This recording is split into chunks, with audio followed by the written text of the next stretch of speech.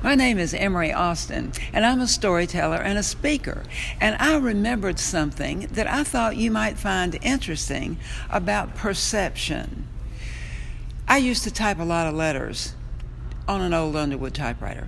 And when the new stuff came out, the IBM Selectric, I threw everything away except for the carbon paper. And the carbon paper I kept in my desk to remind me that the good old days weren't really so good. One day my 5-year-old son showed up in the office and he found the carbon paper and he said, "What is this?" I said, "Billy, that's carbon paper." He said, "What do you do with it?" I said, "Well, you layer it between regular sheets of paper and then you type on it or write on it, and that's how many copies you get."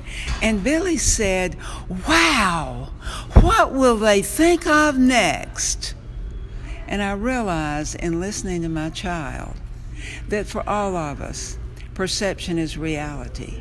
And if you want to change somebody's perception of what they want from you or how you can make your life and theirs work a little bit better, it's up to you to figure out how to change their perception.